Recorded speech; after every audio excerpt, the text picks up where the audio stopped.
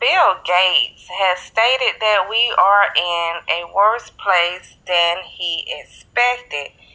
And he's talking about in terms of malnutrition, hunger, poverty, development, exports, the pandemic, and vaccines, etc.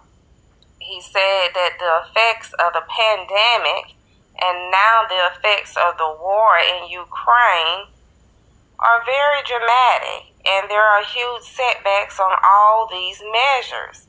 He told New York Times and saying that these measures are super important. Even if we missed the goal, we are still talking about millions of lives. You can check it out on from ENAS.com. But he's really speaking the truth about all of this stuff. And it's just a setback. Especially even speaking on the poverty, the cost of living, the cost of food and all this stuff going up. So, how are you going to be moving forward trying to reduce poverty? And it's like that.